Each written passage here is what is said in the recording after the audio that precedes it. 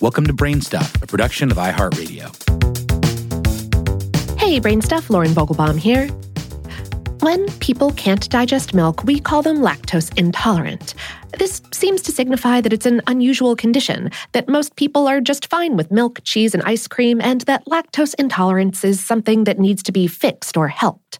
But it turns out that those poor souls who get gassy, crampy, and otherwise digestively miserable after eating dairy products are actually in the majority worldwide. It's the people who can handle milk who are the weird ones.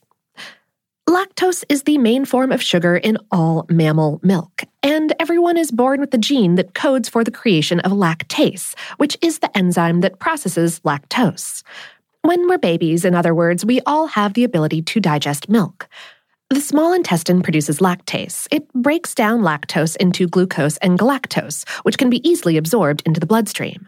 But for reasons unknown, the lactase gene tends to shut off about the time we're weaned from breast milk.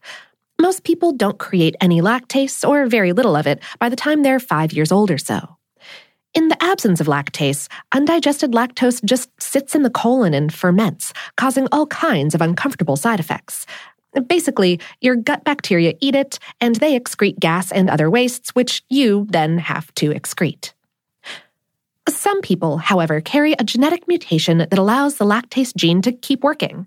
Sometimes it continues for just a few more years, sometimes for a lifetime. 90% of Americans have a functional lactase gene, so in the United States, it is unusual to be lactose intolerant. But worldwide, more than 60% of people lose the ability to process lactose.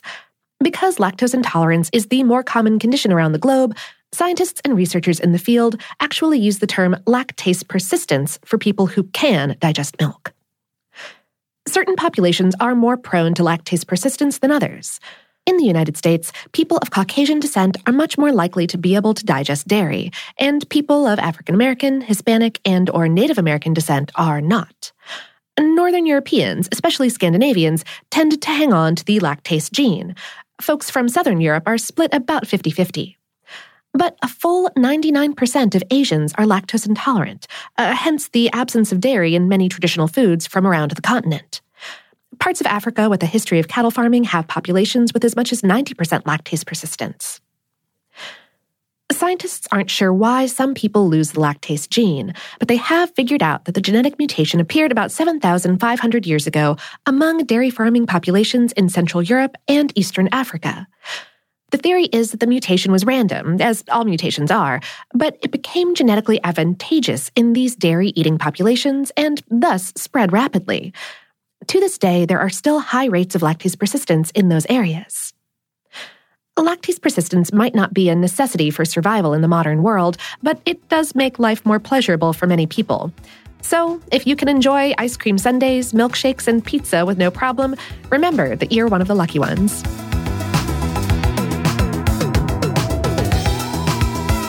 Today's episode was written by Allison Cooper and produced by Tyler Klang. Brain Stuff is a production of iHeartRadio's How Stuff Works. For more on this and lots of other topics, visit our home planet, howstuffworks.com. And for more podcasts from iHeartRadio, visit the iHeartRadio app, Apple Podcasts, or wherever you listen to your favorite shows.